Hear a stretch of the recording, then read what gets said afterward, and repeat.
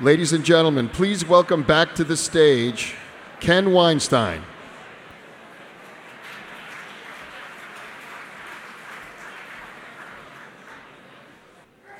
Mr. Prime Minister, Prime Minister, you embody the best of Herman Kahn's qualities.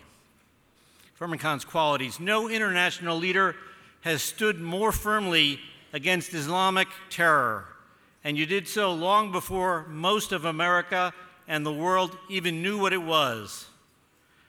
From the unspeakable pain of family tragedy, you answered a calling to work for a safer and more secure world, literally taking a bullet in the fight against terrorism.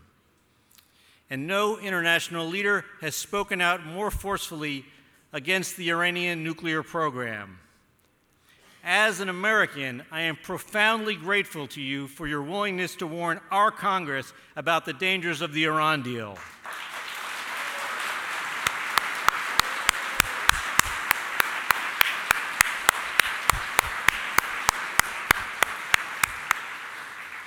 In a region filled with unbounded turmoil, you remain a force of calm strength in assuring the security of more than 8 million Israelis. You have also created vast opportunities for Israel and its citizens. On the diplomatic front, you've built visibly strong ties in Asia, Africa, and Latin America, and less visible but no less important ones in the Arab world. And no world leader has done more to transform his country's economy, to open markets, to deregulate, and to turn your country into startup nation, the model for the developed world. All while confronting security challenges few can imagine having to face on a daily basis. As a Jew, I am always proud to travel to the state of Israel. A strong and flourishing Israel, which our ancestors dreamed of for 2 millennia, is the greatest miracle of our lifetime, bar none.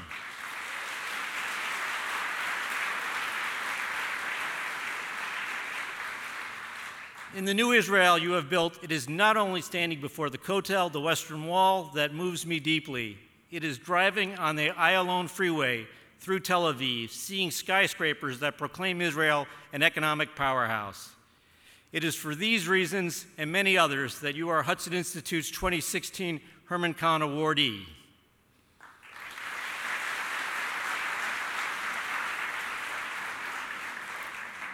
Now, you've faced extraordinary challenges, Mr. Prime Minister: Hamas, Hezbollah, a recalcitrant Palestinian Authority, a sometimes harsh domestic opposition, and an American administration not always willing to heed your friendly advice. But these were just a foreshadowing. The real test lays before you tonight. That's because we've asked Roger Hertog, the president of the Hertog Foundation, and the chair of the Tikva Fund to engage you in serious conversation. Anyone who has sat across from Roger and been questioned by him knows that the experience is probably New York's most effective weight loss program. Without surgery or sessions with a personal trainer, in the hour you spend across from Roger, you're guaranteed to lose at least 5 pounds, in sweat, that is.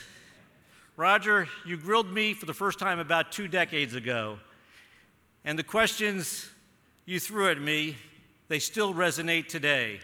The perspiration, though, has dried. And they resonate, Roger, because you, like Herman Kahn, focused not on the easy questions, but on the tough ones, the ones that matter in the long term.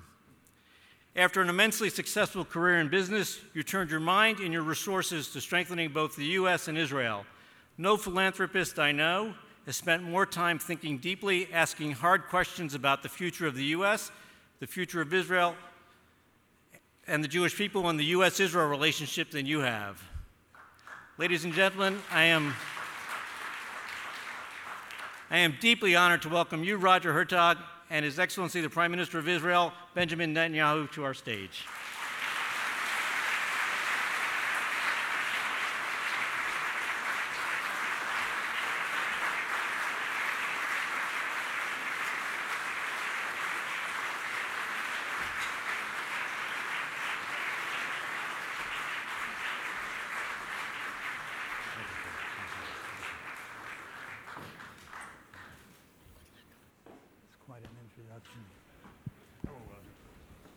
Prime Minister. Nice to see you.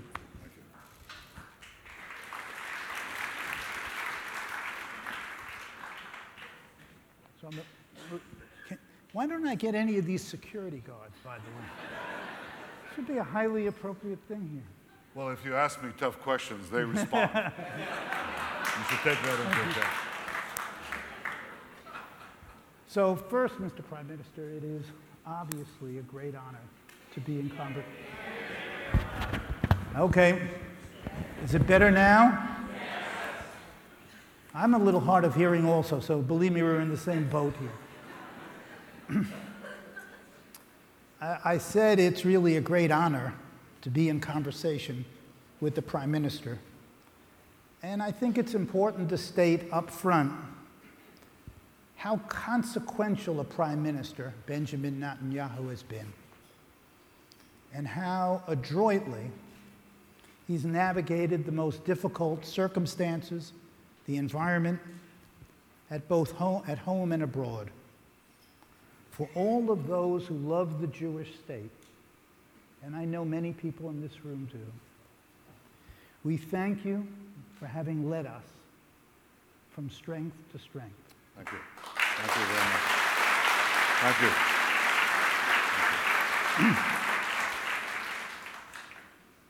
So let's begin. Can I say one thing? I knew it. I knew it. You allow me? Sure. Well, this is the Hudson Institute, and Ken Weinstein just said that I exemplify the great attributes of Herman Kahn. One thing I hope, I don't exemplify all his attributes. But I read Herman Kahn in my distant youth, and I remember that Herman Kahn wrote about many interesting, gripping things. Interesting is not a word. Vital things for strategy that affect the life of nations. You've been kind enough to give me a privileged seat, Sarah and me, next to Nancy and Henry Kissinger, and I'm plugging Henry's books on China and world order. I actually read them very recently, and they're illuminating and instructive. But I remember one of his predictions. He said, speaking about the declining cost of computation, he was speaking to a hall full of engineers, that is, of people who deal with digital engineering. And he said, you see, the cost of computation this was 1960, by 1968 it will go down like this. He drew a curve. And one of the engineers gets up, really red-faced, very angry. And he says, that's easy for you to say, we have to do it. It's very kind of you to say all the things. We have to do it. But we do it. And you're very kind to recognize that. I appreciate that very deeply. Thank you all. Thank you very much.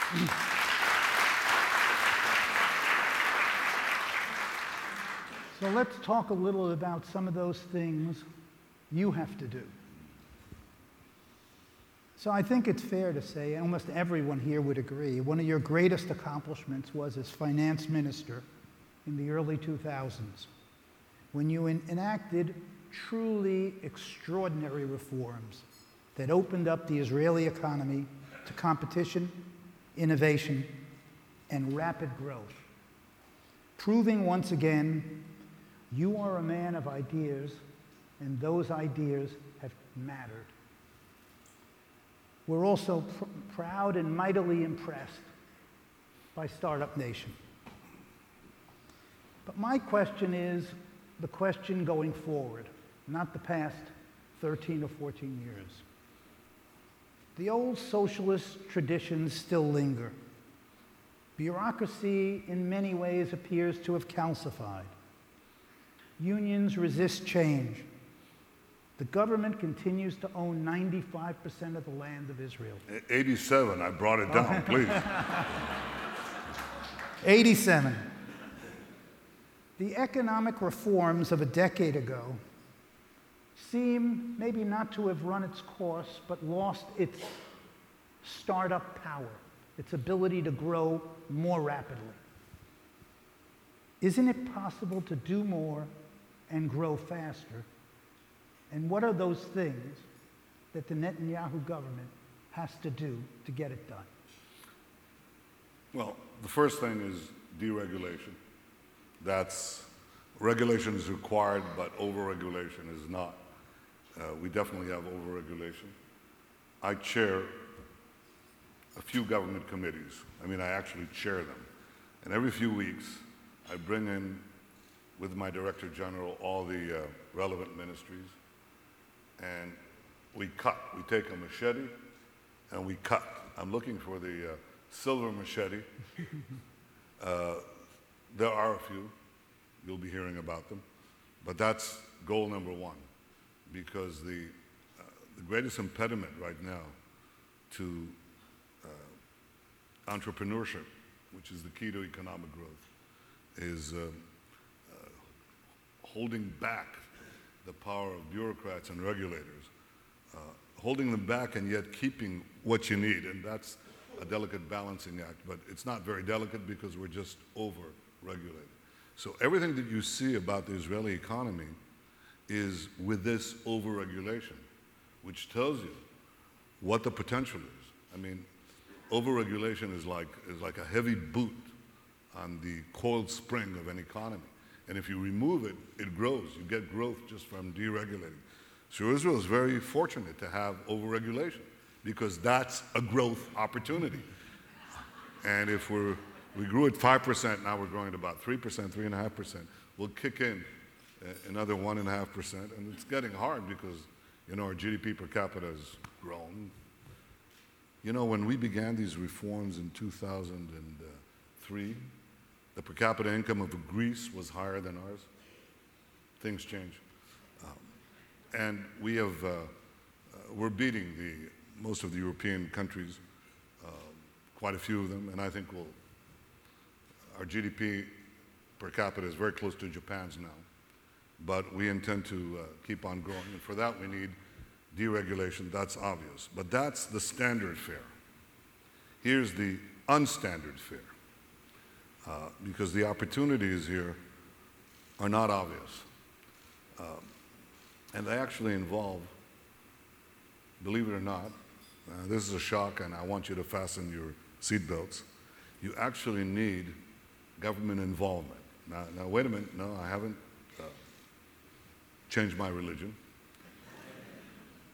But it's a question of sunk costs. How do you convert sunk costs that you have to put in anyway into an economy? Government does that. How do you convert that into growth, and I would say even spectacular growth? Well, 2 points. One, obvious. One, not obvious. The obvious one is you build roads, railroads, and so on, and we're doing that in Israel. If you come to Israel, you'll see this. It's just connecting this. You think Israel was the size of Texas because it took a long time to go from one side to the other. But because we didn't have roads, we didn't have fast rail, we didn't have anything. And we're doing that now, and that, of course, creates mobility. Same thing with fast fiber that we're working on and so on. And that may be even more important. But the sunk cost that I'm talking about is something else. If you look at the greatest change that is happening in the world economy right now, in the world, it's the Internet of Things. Today you have several billion connections of the Internet of Things, and very soon you'll have 1 trillion and many trillions. This means that everything is connected, and everything is vulnerable. Airplanes, cars, refrigerators, anything and anything is going to be connected. And everything will require protection against sabotage, against penetration, against governments, against crime organizations, against terrorist organizations, you name it. The need is endless. The solutions will be endless. So if you can create the capacity, the national capacity to excel in cybersecurity, you do two things. One, you protect. You ask me a question, you're actually going to get an answer. One, you create a tremendous resource for security, which we all need. And nations can be brought to their heels with cyber attacks today and tomorrow more so. So you need that. You're going to spend on it anyway. But it's also a terrific growth opportunity. Well, I fell back on the days that I studied at MIT. And I lived on the campus not very far away from the Sloan School, a few meters from there. I'd go down the elevator to the Sloan School, and I see across the street, 7 meters away, a warehouse. It's an opaque warehouse, opaque windows, very ugly, bars. And I asked myself, what is this warehouse? I mean, there are I&P buildings, glistening towers, and what is this warehouse? And this is now 1974. And they told me, well, it's, I don't know, something CIA, NSA, some alphabet soup like that. First time I heard of the NSA. And, of course, that was the nexus of government investment in intelligence, academia, that produced immediately 128 and Route 495 and one of the first two Silicon Valleys. Well, I took a leaf from that book. And what we're doing now is we're taking our NSA, which is pretty big. It's not as big as the American NSA, but believe me, it is a lot bigger than you might think. And we're putting it smack in Ben Gurion University, literally in Ben Gurion University, and our cybersecurity headquarters right there. And within 100 meters, you have three things. That, you have the university, which specializes in that, and a cyber park, which is already filled up with the world's largest cybersecurity company. And you have startups, not merely in Tel Aviv and Herzliya, but in Beersheba. I took Steve Forbes there, and I wanted to show him these startups, and I see this, it's a familiar face. Kid must be 25 years old, something like that. And I said, you look familiar. And he says, Mr. Prime Minister, you don't remember me? I was your Unit 8200 briefer. I said, yeah, that's right. And what are you doing now? He says, now I'm rich. So I want you to have an appreciation of this. We're putting that money anyway.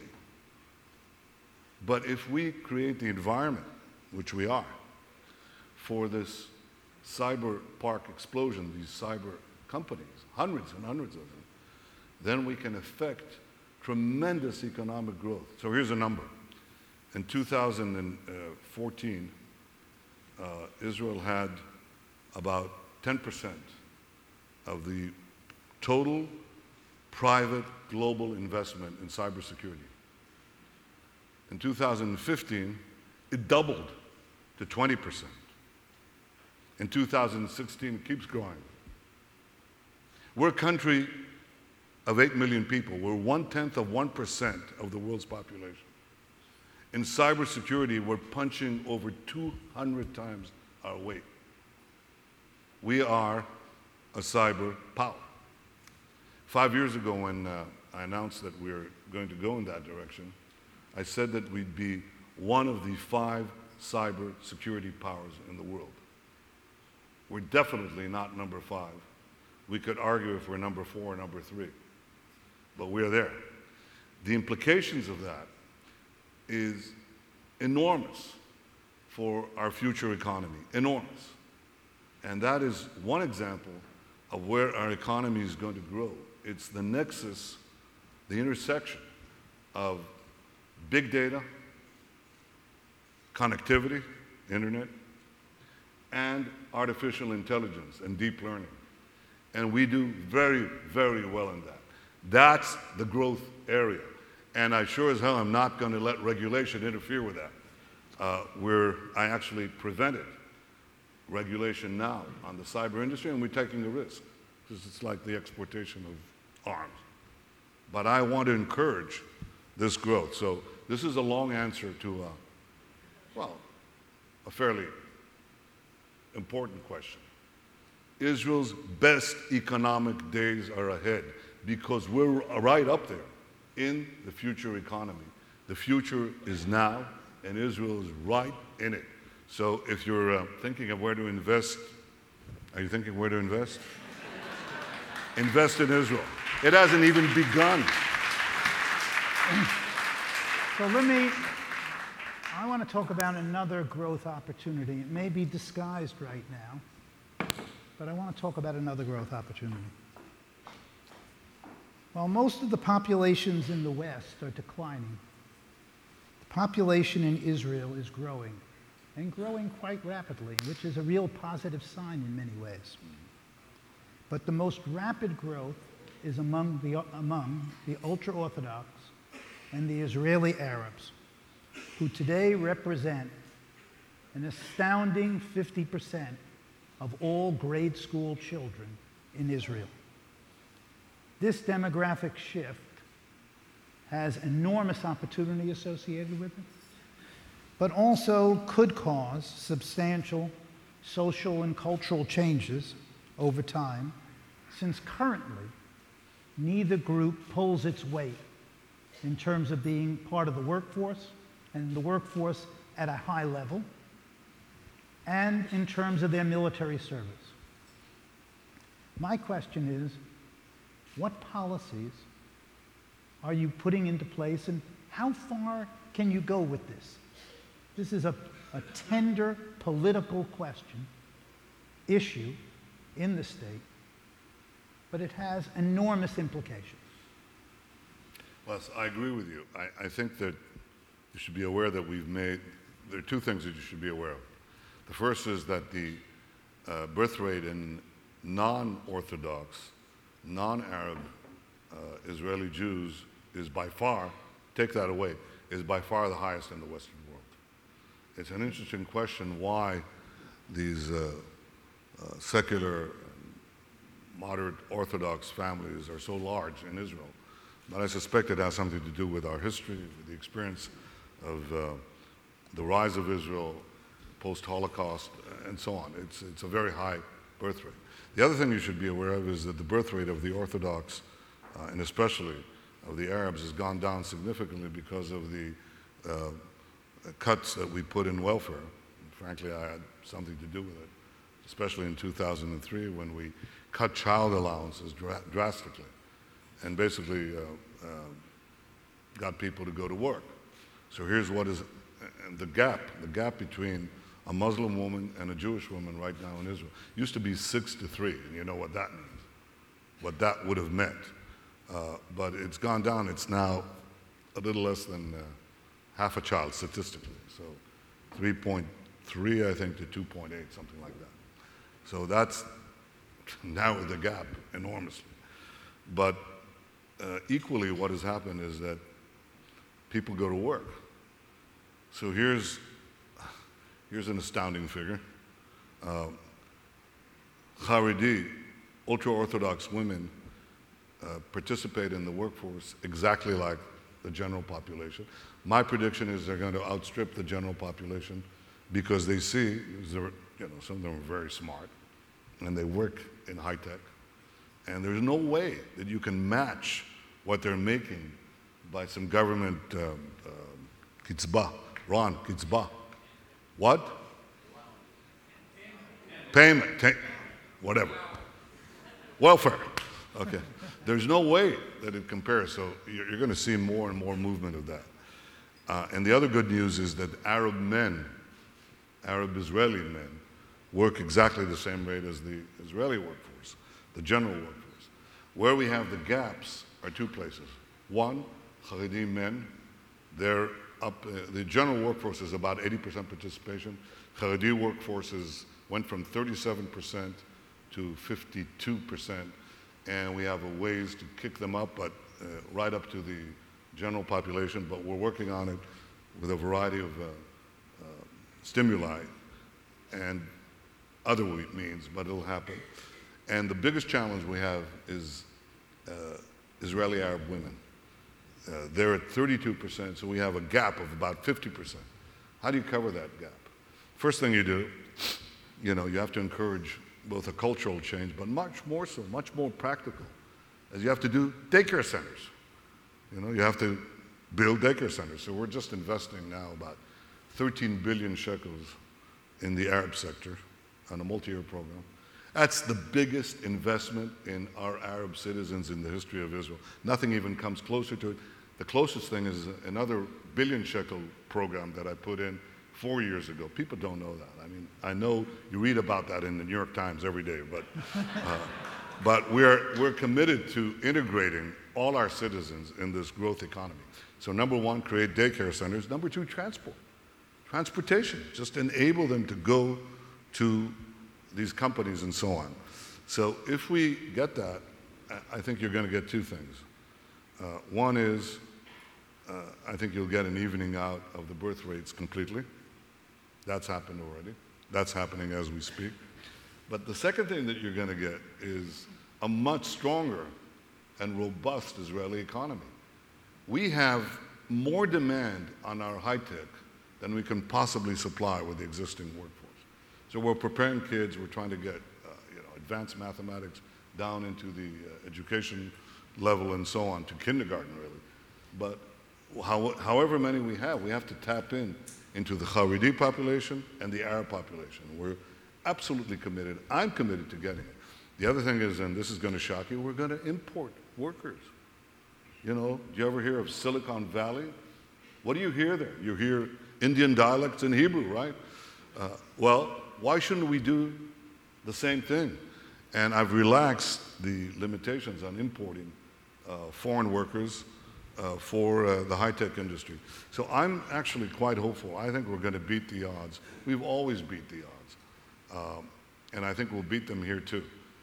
We're not looking aside at what you're saying. We're looking right into it and working to change it by getting people to work and getting them to seize the future in the present. That's what we're doing. Well, the opportunity is immense, but very few people have captured it. I'm sure you will. This is a big there challenge. You're Herman Kahn again, We have to do it, but we will. So let me move to a question on foreign policy. So in 2015, Bret Stephens from the Wall Street Journal wrote what I thought was one of the most powerful articles, called Israel Alone. The theme was that Israel needed to develop its own grand strategy and not be so dependent on the U.S. In a word, Stephens said, the Israelis haven't yet figured out that what America isn't what America was. They need to start thinking about what comes next. End of quote. Once again, you have certainly been on the forefront, real leadership in thinking about what comes next. Deepening relationships with Saudi Arabia, Egypt, Greece, China, Africa. But my question is about Russia. You visited Moscow 5 times in the past 15 months. News reports suggest... 4. 4? Actually, I think 3 in one meeting in Paris. Okay. I'm just being accurate. I got my information from the New York Times, so...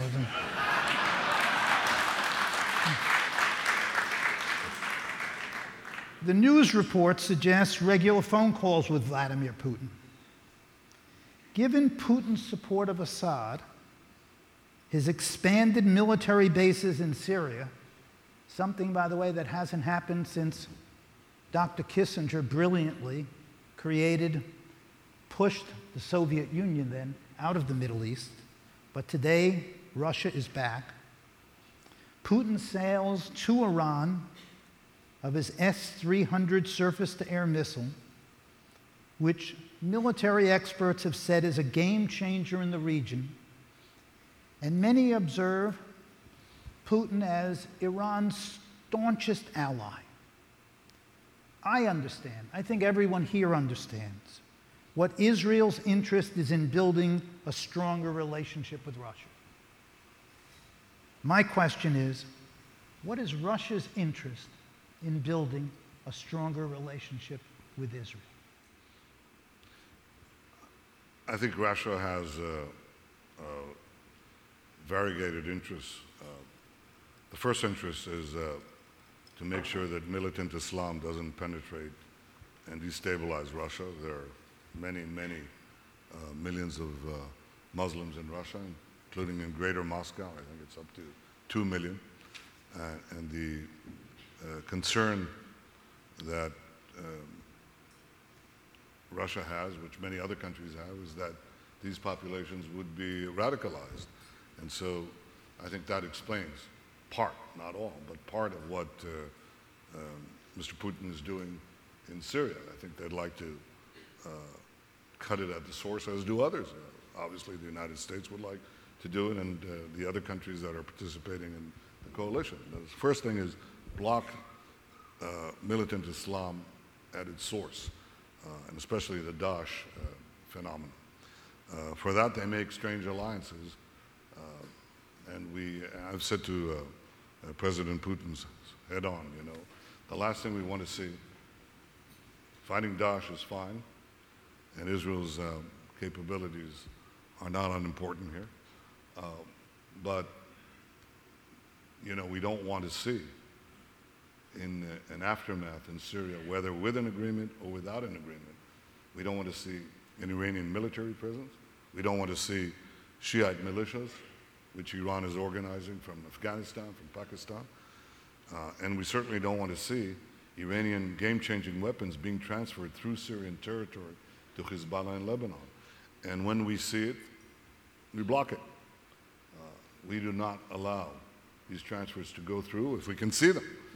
We do not allow Iran to form a second terror front on our borders. And we act against that.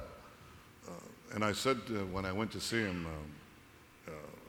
the beginning, about a year ago, when he put his military forces in Syria, I said, look, this is our policy. These are my red lines.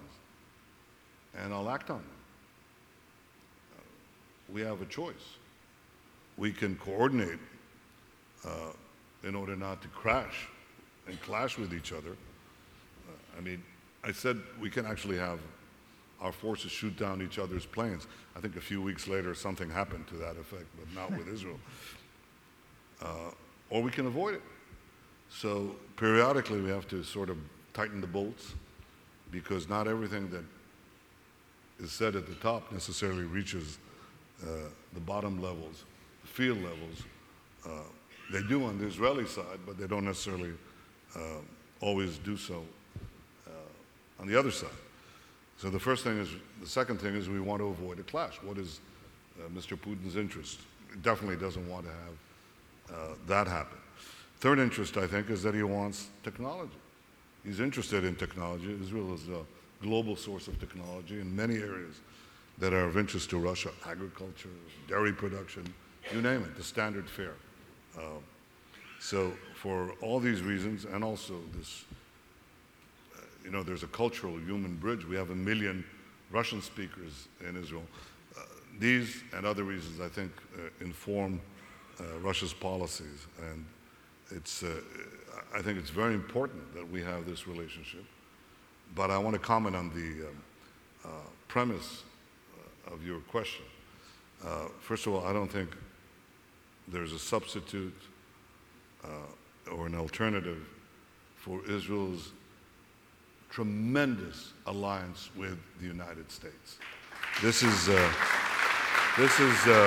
first alliance and the irreplaceable alliance, and I'll tell you why. we are having a flourishing of our relations with many countries around the world. And those relationships are based on shared interests. With the United States, we certainly have shared interests, but it's the one alliance we have, and there may be one or two others, but nothing like this, that is based on shared values. And if you track, as the Gallup poll does every year, just keeps a tracking poll, and you can see this develop over time. It's quite amazing.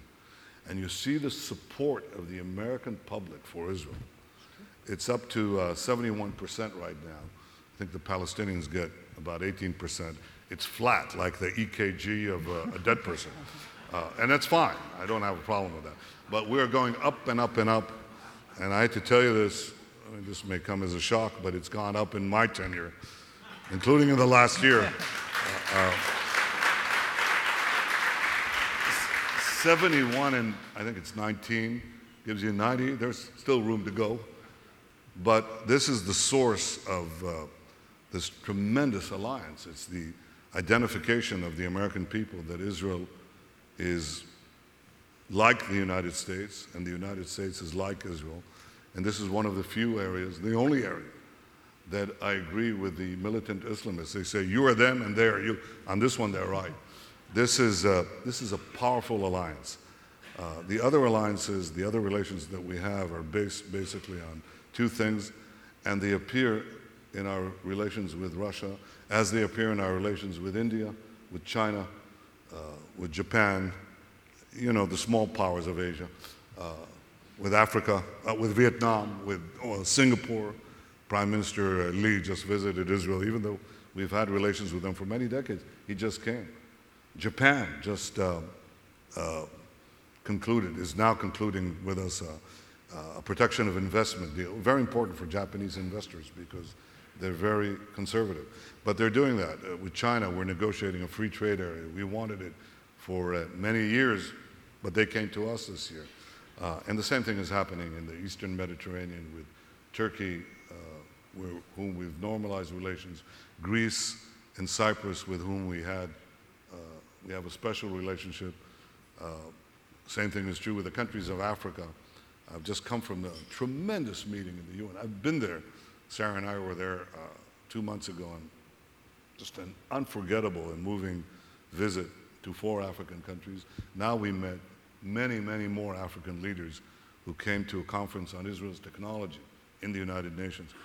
They showed there everything: water, hydroponics, energy, health. You want to hear this? Painless circumcision against the spread of AIDS. Talk about cutting-edge technology. I mean, I was amazed. I didn't know this. And Latin America,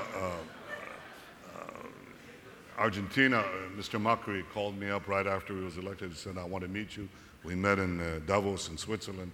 He said, I'm changing the policy.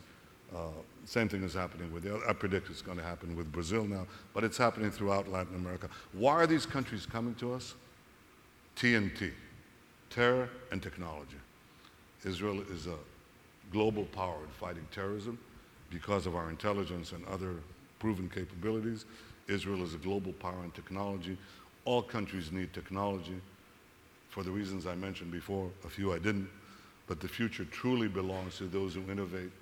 And so because of this confluence of security and technology, countries are coming to Israel, including Russia and including the other countries many other countries. And that's changing fundamentally our position in the world. I said today at the UN that I predict that in 10 years, I think it'll happen before, the automatic majorities in the UN are going to disappear. The automatic majority rests on the 54 countries of the African bloc, and the African countries are coming to us every day, including today. So I think that's going to change. And it's going to present a problem to a future Israeli prime minister. How will he give a speech applauding the UN? But he or she will get over it, as I did today. So I think that this explains all the countries, but it doesn't explain the United States. The United States is something else. It is the relationship that I and the people of Israel most treasure. It transcends politics.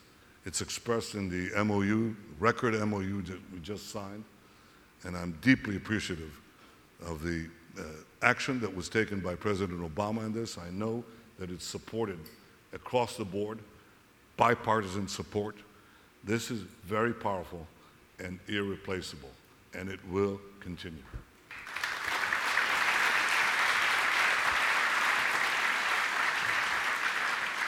So I think Sarah Stern is about to come up here. So I have many more questions, but I have one personal one. Not appropriate to usually do personal ones, but this I think it is. So for over 3,000 years, Jews have prayed to God for the reestablishment of Zion and Jerusalem. Yet Israel was established largely by men and women who were uncertain about God. What role do you think God played in the miracle in the creation of the Jewish state? Well, evidently a very good one, because we've beaten the odds.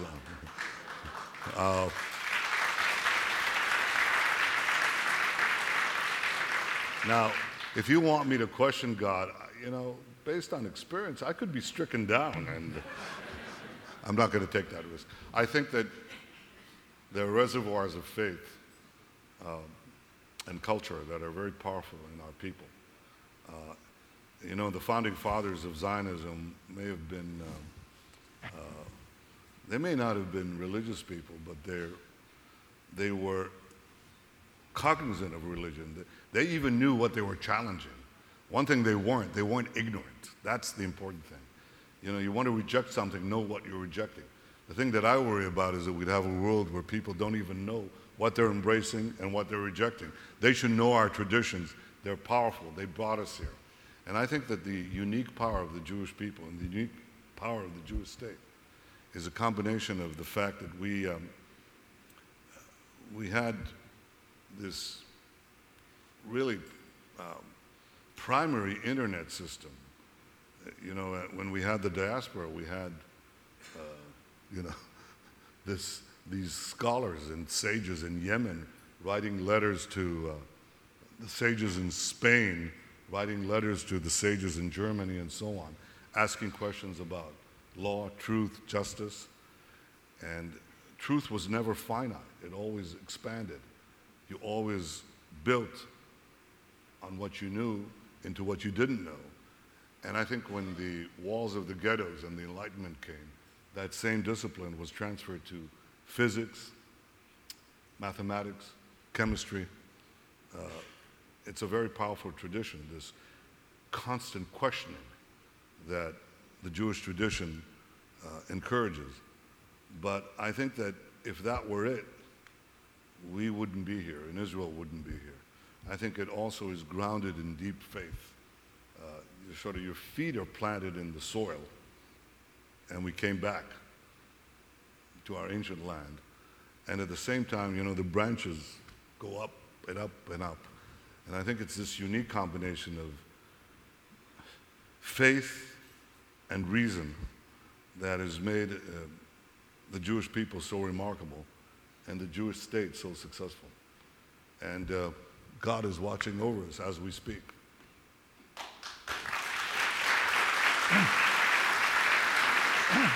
So one last question. One last question. Your father, Benzion Netanyahu, Benzion, was a very distinguished scholar of medieval Spanish Jewry. He wrote about how even after a century of anti-Jewish violence, forced conversion, and the establishment of the Inquisition, many in the Spanish Jewish elite were stunned by the expulsion of 1492. Just as later on, Jews of Germany, my family, failed to recognize the potency of Hitler's rise.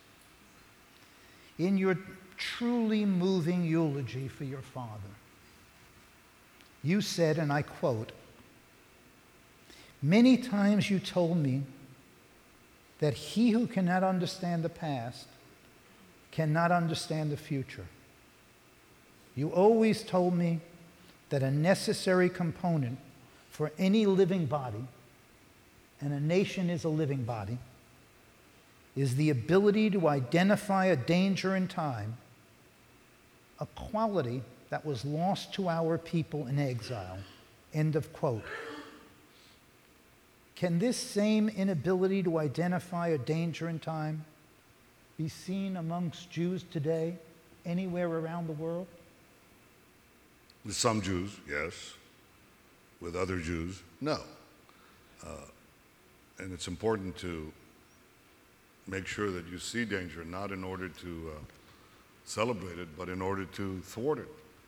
I think Israel has been able to do that remarkably well. And I think today, if you look around at the Middle East, it used to be asked at the beginning of the Arab Spring, will Israel survive? Nobody's asking that anymore. Many countries are asking, can we survive without Israel? That's an enormous change, because Israel's power is rising very rapidly, and the way that you ensure that you can deal with potential dangers is by accumulating more power. There's a simple principle that I think is evident today.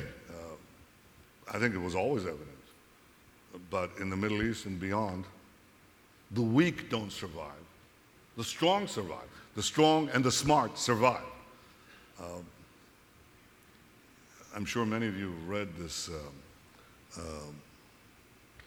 the remarkable books of Will Durant, Story of Civilization.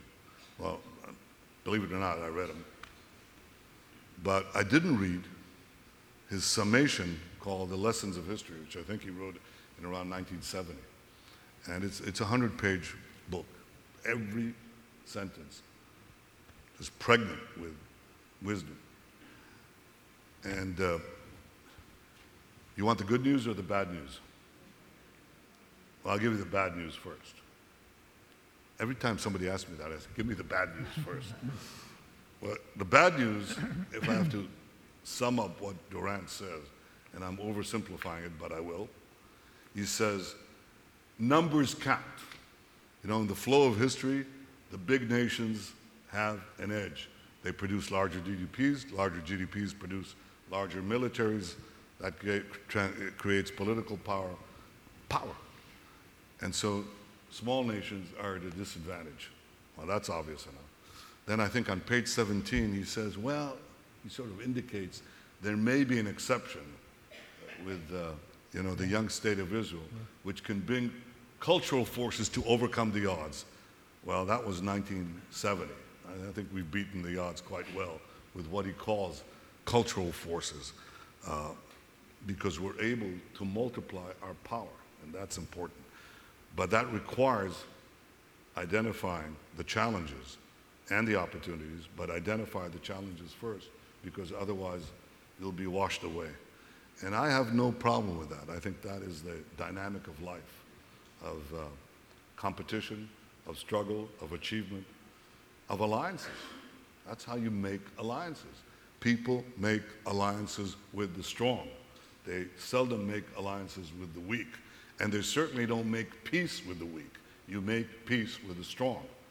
And I think Israel is growing stronger by the day in order to meet these dangers. You mentioned my father. And I'll close with a story about my father. By the way, I never discussed politics with my father. I think only one time. Never. Ever. I discussed history with him, but we never discussed politics. I remember we were sitting in Purim, and our young boy, Avner, who later became number 3, at 15, he became number 3 in the International Bible Competition. not bad. That comes from Sarah, believe me. So we were talking, and my father, who had a tremendous curiosity, he said, can you imagine, in Persia, this great empire, the greatest empire in the ancient world at the time, and the king makes a Jew his number 2? When that happened, and the 8-year-old Avner, our son, says, well, it happened twice. What's so unusual about that? Joseph and Trotsky.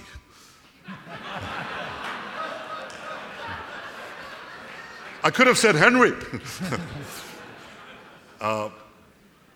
That's not the story I was going to tell you about. So now I'm not 8 years old, but I'm 6 years old.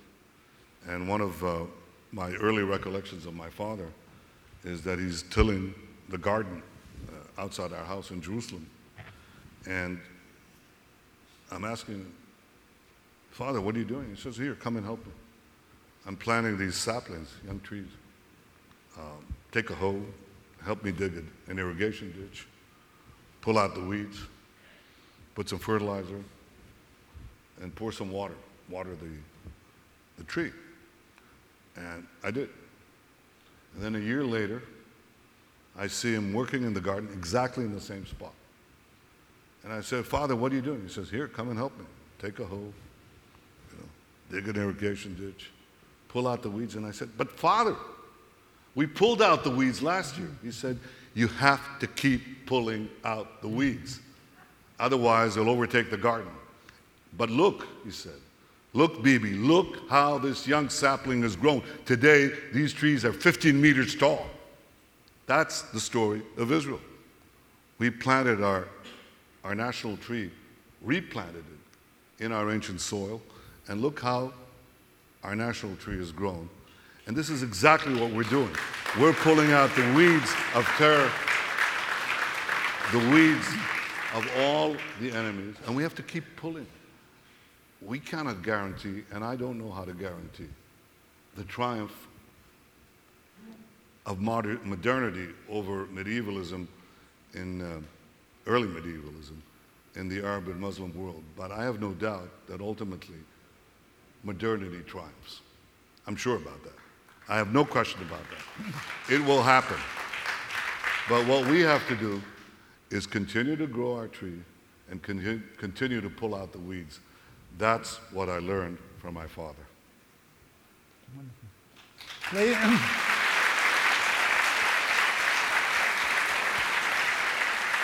Ladies and gentlemen, I think you can see why Prime Minister Benjamin Netanyahu has been, God willing, will continue to be, the most consequential prime minister in the modern age of Israel, and basically has influence beyond Israel, to influence people all over the world. And we're really proud of you. And I thank you for the time. Thank you. Thank you, Roger. Thank you. Thank you. Stay well. Terrific. Stay well. Thank Stay you. well. Thank you. I think Thank you. Sarah's here. Come on up.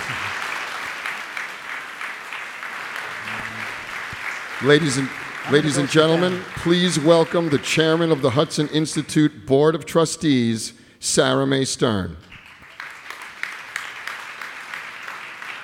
Prime Minister Netanyahu, Roger, that was an extraordinary dialogue.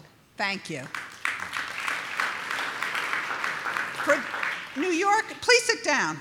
I'm not going to talk for very long, so standing up isn't going to make me go a little faster. We New Yorkers don't like listening. We like talking. But tonight, I think you could have heard a pin drop. That was just an amazing discussion.